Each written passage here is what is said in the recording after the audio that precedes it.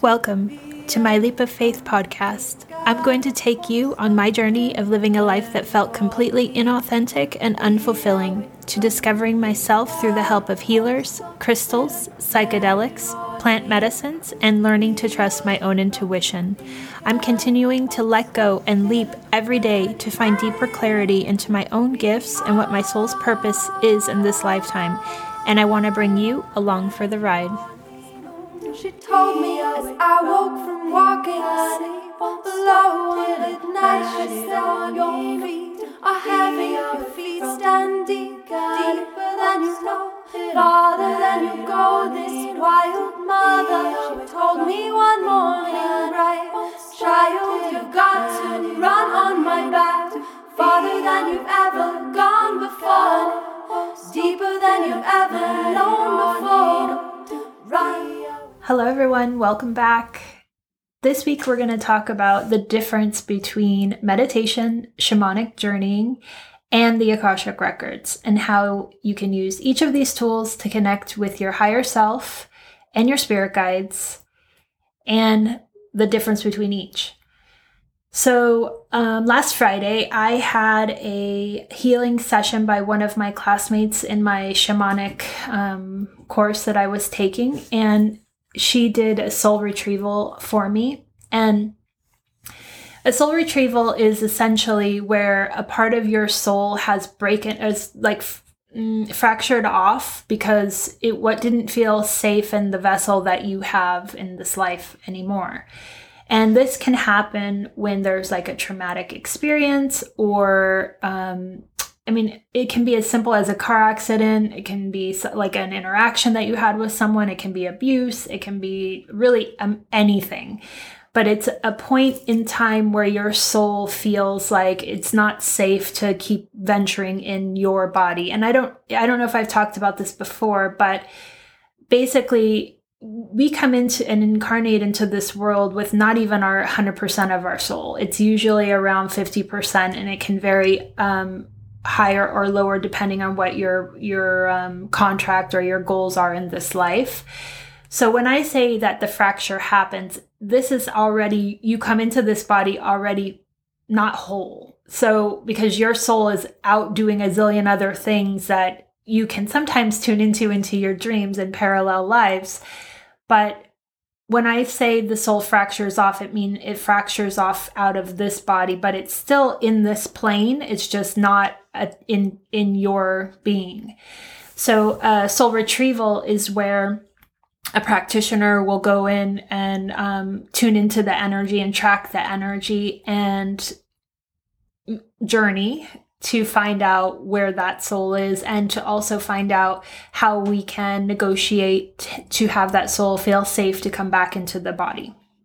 So my friend did one for me, and it was around this cocooning, or this bubble that I had created around myself, because I had recently just done the hypnosis session, and I wanted to see if I had if any parts of my soul had departed from me because of this experience. So that's what the session was around. And sure enough, in that session, it did come up. And when she journeyed, so the practitioner journeys for the person getting the medicine. And when she journeyed for me, she was actually able to see that it was my mother who created the bubble. And I don't know if she did this consciously. I don't think so. I think this is her, probably her higher self doing this. But this practitioner was able to see that she actually created the bubble when I was first born. And then I just kept growing inside of it. So essentially, like, she goes and witnesses that interaction, and then she brings there's a contract that needs to be broken. But in that case, for me, I had already done the healing work. So yes, my soul was coming back to me and was happy to come back. And then usually there's gifts that are presented as well, that the practitioner will ask you where you want in your body and what chakra you want to incorporate it in. But in all of that healing, at the end of the session, she asked me, do I journey? And this is like $1 million question for me, because I know I talk to you guys a lot about meditation, and that when I'm at the cliffs, I do meditation. And the reason that meditation has been my form of connection is because it feels like it's not as, I feel like forced. When I was learning how to journey through my shamanic training, a lot of the time they're guided, and I always, it would take me longer to connect to that part of myself. So I always felt like I was behind the guided tour of the shamanic journey. And also a lot of the times they use rattles or drumming, which can help with the almost melodic trance that you kind of go into. But for me, I felt it was a distraction, and I just felt rushed in it. I felt like the guided part for sure felt too forced, too rushed. So I've always relied on meditation. And for me, I think I've done an episode on this, but essentially it's connecting inward, putting the mind space, almost, I think I've even said this, like stepping out of your body, in the sense of, you are not your mind. And when you stop feeding those thoughts, they don't have the energy to continue on. So I wait that, I don't know, sometimes 5-10 minutes for those thoughts to dissipate. And then I'm in stillness. And it's in that still place that then I can receive, I call them downloads. And sometimes I go in with an intention if I have something specific that I'm wanting to work through.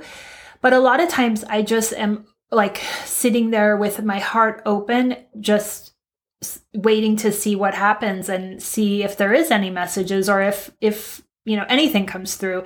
And a lot of the times nothing comes through. I'm just connected to my heart space, and I just grow that out, and I just enjoy the actual feeling of being in my own body, in my own skin, and feeling grounded in that moment.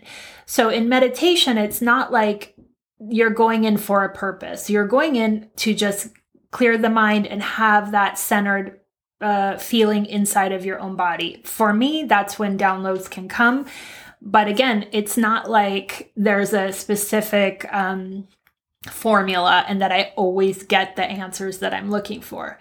Where journeying, like I said, has always for me felt like it didn't feel natural. So she brought it up. That was on Friday. And then, over the weekend, I was thinking about it and kind of like, maybe I should, because I do have some journeying music that you can do that are not guided. And I was thinking about it. But then on that Monday, Richard and I brought the dogs out for a walk. And when we came home and I was in front of him. So I was walking up the steps to our front door. And in the middle of this top step was a dead hummingbird. And it was like a shock to my system, because the hummingbird is one of the spirit animals that we use in the shamanic practice. And it comes through the Andean lineage, and it's very sacred. It's a very sacred animal. So right away my heart dropped, because it wasn't like it was, something happened to it that I could physically see. It literally was just laying peacefully in the middle of the step. And I just got this really kind of terrified feeling of, this isn't a good sign. Like, what does this mean? And we let the dogs in, and then Richard went outside and wrapped it in a paper towel, and we both looked at him, and he had the most beautiful colors. His whole neck was and head was this vibrant, like magenta color, and his back was just this beautiful, like peacock green. And I just felt like I need to connect with why this happened and why he's here. So I texted one of my friends from my shamanic practice, and I sent her the picture that I took of him, and I said, "Oh, what does this mean? And immediately she has all these books on spirit animals. So she sent me all these different definitions of the hummingbird.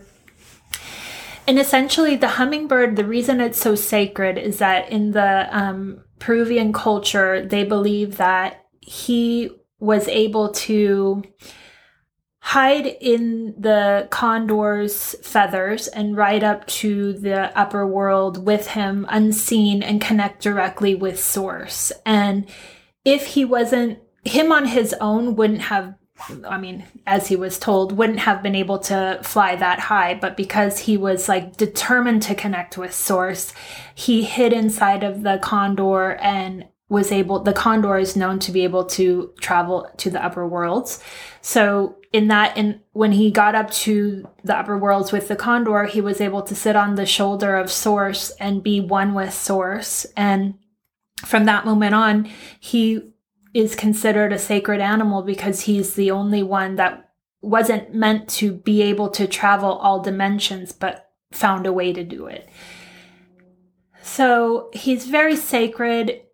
The other thing that I know is that he goes to flowers and he collects the nectar. And if you've ever seen a hummingbird, it's almost like they're dancing. You don't even see the wings flying because they're just like these moving bodies. And they spread the nectar. They spread the love. They are all about spreading the love. So, my friend said, I just got this like insight that you're supposed to journey about this. And immediately I said, can you journey for me and tell me the message?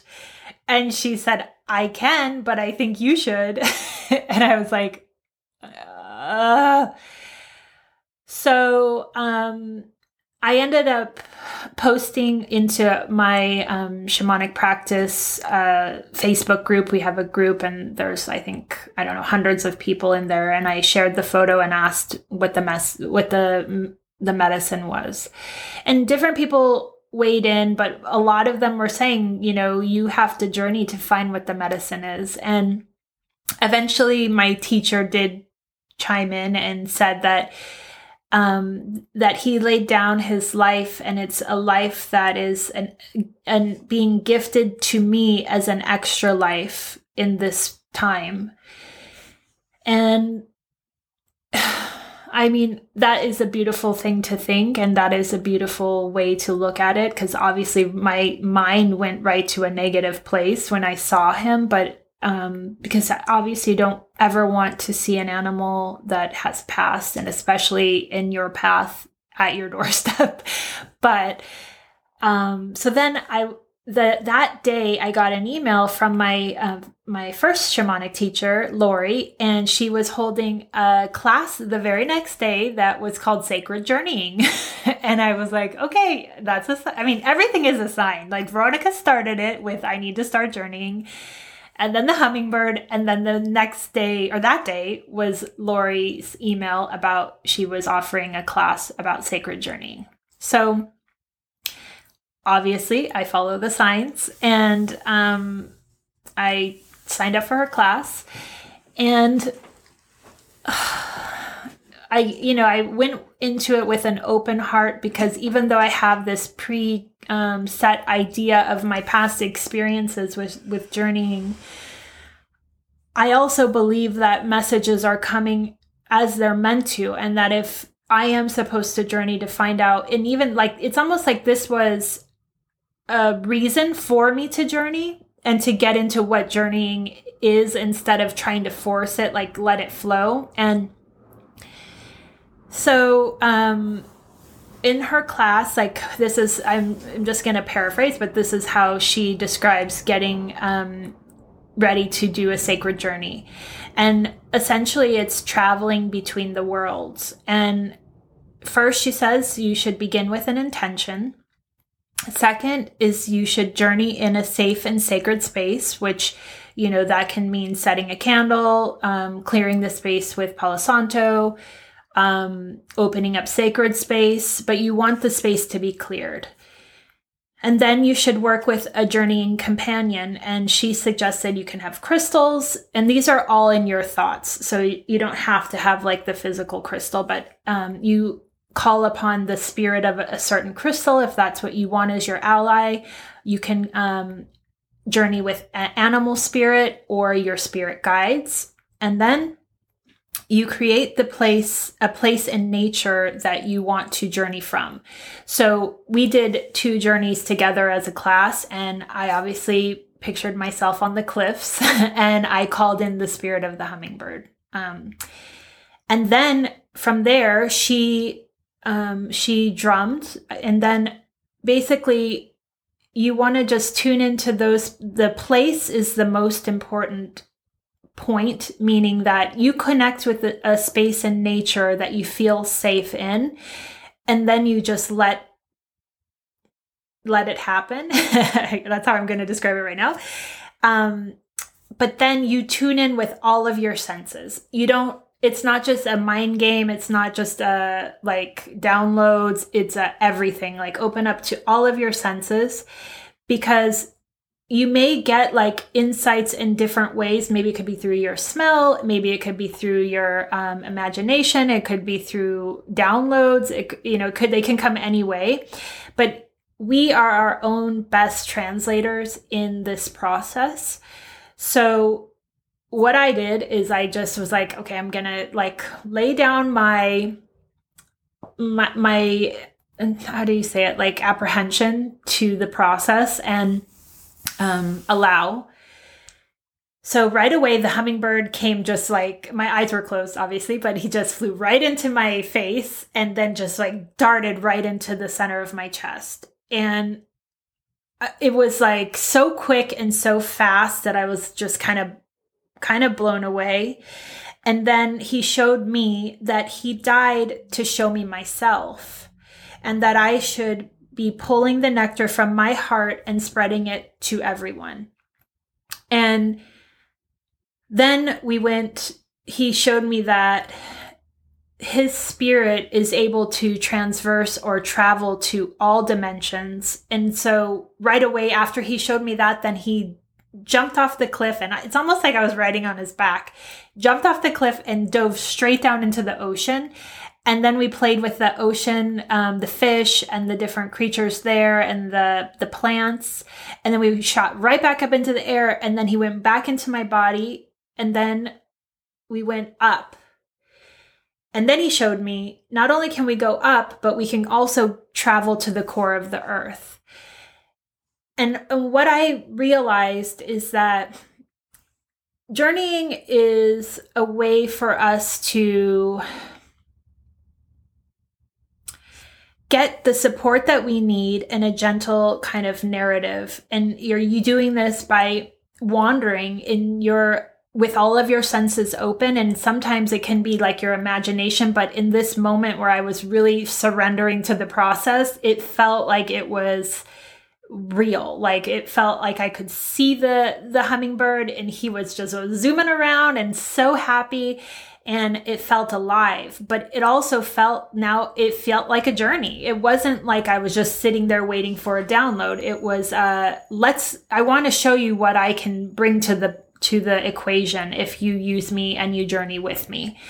And now I understand why the lore, the legend of the hummingbird is to travel in all dimensions. And it's almost like when you're not in your mind about it or just waiting, sitting there waiting, you're like traveling, you're moving, you're like picking up different insights here and there. But overall, it's a feeling of an experience that I think I would never have gotten in a meditation. So what I realize is that form of meditation is just another way for us to get out of our mind and to go into that place of play and just allowing. And it felt, okay, I was like crying. It was very sensational or sensorial. I felt it so deeply, and I felt so blessed that he did give me his life. And almost like opening up another side of myself that even though I had journeyed many times, I just was fighting it for some reason because I thought that this is how it's supposed to be and this is the outcome. And a lot of the times that of the journeys that we did in the shamanic practice, you were specifically journeying for something specific. So it just felt like not natural. Where this felt like the journey is you're relying on our allies. Like I said, it can be crystals, your spirit guides, the animal spirits, to show us how they live and to show us what they're capable of and to show us the love that they have for us, and also to reflect back to us what we can bring to others. And it just felt magical, to be honest. And I then asked, like, I wanted to understand what is the difference and why is this important. And I also brought up the Akashic records because that's another way that I connect. And essentially the differences are, I told you the meditation, you're sitting there and you're just waiting, and sometimes you're going to get something, sometimes you're not going to get something, but it almost feels like you leave your body into this kind of otherworldly space where journeying these are all like natural locations, but you're like, literally, I was on the back of the hummingbird, experiencing its life and experiencing the joy that it has. And it just felt completely different. Where the Akashic records are, if you learn how to read your Akashic records, you're given a prayer to open up the space. And obviously you are also in sacred space, but you ask specific questions and you get specific answers. So there is no journey to it. It's very cut and dry. There's no downloads. It's more like, because I channel right or automatic right, it's just very specific. Like you can't interpret it. That's what I mean. It's like black and white. So what I found in all of these practices is that each one has its qualities and its gifts to bring to us in different parts of our lives. Most of the time, I don't use my Akashic records because I'm on the journey. I don't want black and white answers. I feel like I'm here to learn as I go, and I will only go into my records and ask if it's a specific topic that I want their interpretation of. But I don't ask about myself, and I don't ask about the future, and I try never to go in unless it's something that I just want a different perspective on. Because again, I feel like I'm here to live the experience. I want to be a part of the journey. I don't want to be look like 2 steps ahead saying, oh, I know this is what's going to happen. And I know this is where I'm supposed to go. And part of that too is I don't believe that they're going to tell us the future. I think that they may go into the past if you're interested, but they're only going to tell us what we can handle. I know that, but it feels different. It's a different kind of connection. It's just definitely a way more direct communication. So I remember before I learned how to read the Akashic records, I was like, yes, sign me up. I want to know. I want to have just that direct answer. And the thing is we can, when you aren't able to do that, of course you think like, that's why you go to a reader. You want just the straight up answer. You don't want to beat around the bush. You don't want the gray areas. But then you realize that the gray and the nuances are where the magic is. To me, the Akashic records don't feel magic. It feels like you're reading a book. It feels very just cut and dry. So like what I would say is in each of these cases is that we use these gifts depending on how you want to have the answer. And in the case of the hummingbird, the journey was exactly what I needed. There's no way that I would have felt the presence of the hummingbird and gone on the journey with him if I didn't journey. If I tried to bring him into my heart while meditating, I may have felt his spirit, but I wouldn't have felt the medicine of why he laid himself down on my porch to be there for me, right? So now I can understand that I need to be open to all of these forms for different purposes. And I want to share that with you guys because I know most people talk about meditation as in we all have to silence ourselves to get to our core. And I believe that to be true. And I probably still will always use that as my base, like, place of silence. But when you're wanting to experience something or you're wanting to understand something, it's in the journeying that brings you these kind of magical answers. I don't know how else to describe that, because again, my mind would have never known that this is the hummingbird's medicine if I didn't go through the experience.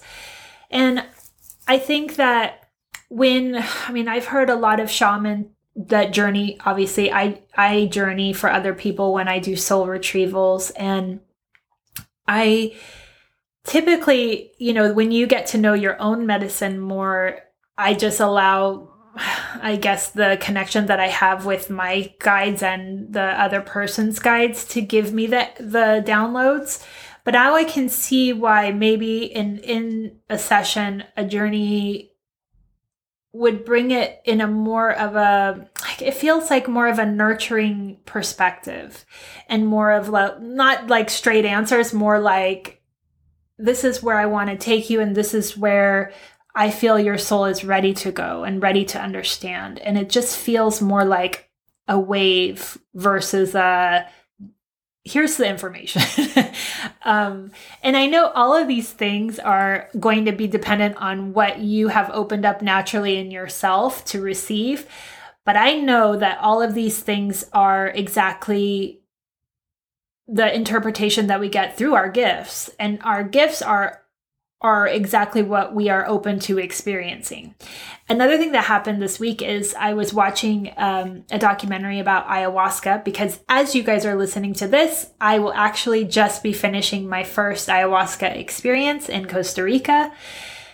So I was watching this documentary, and after the guy, he was in Peru, he did ayahuasca, but then he went and did 5-MeO DMT, which is, I've talked to you guys about before. It's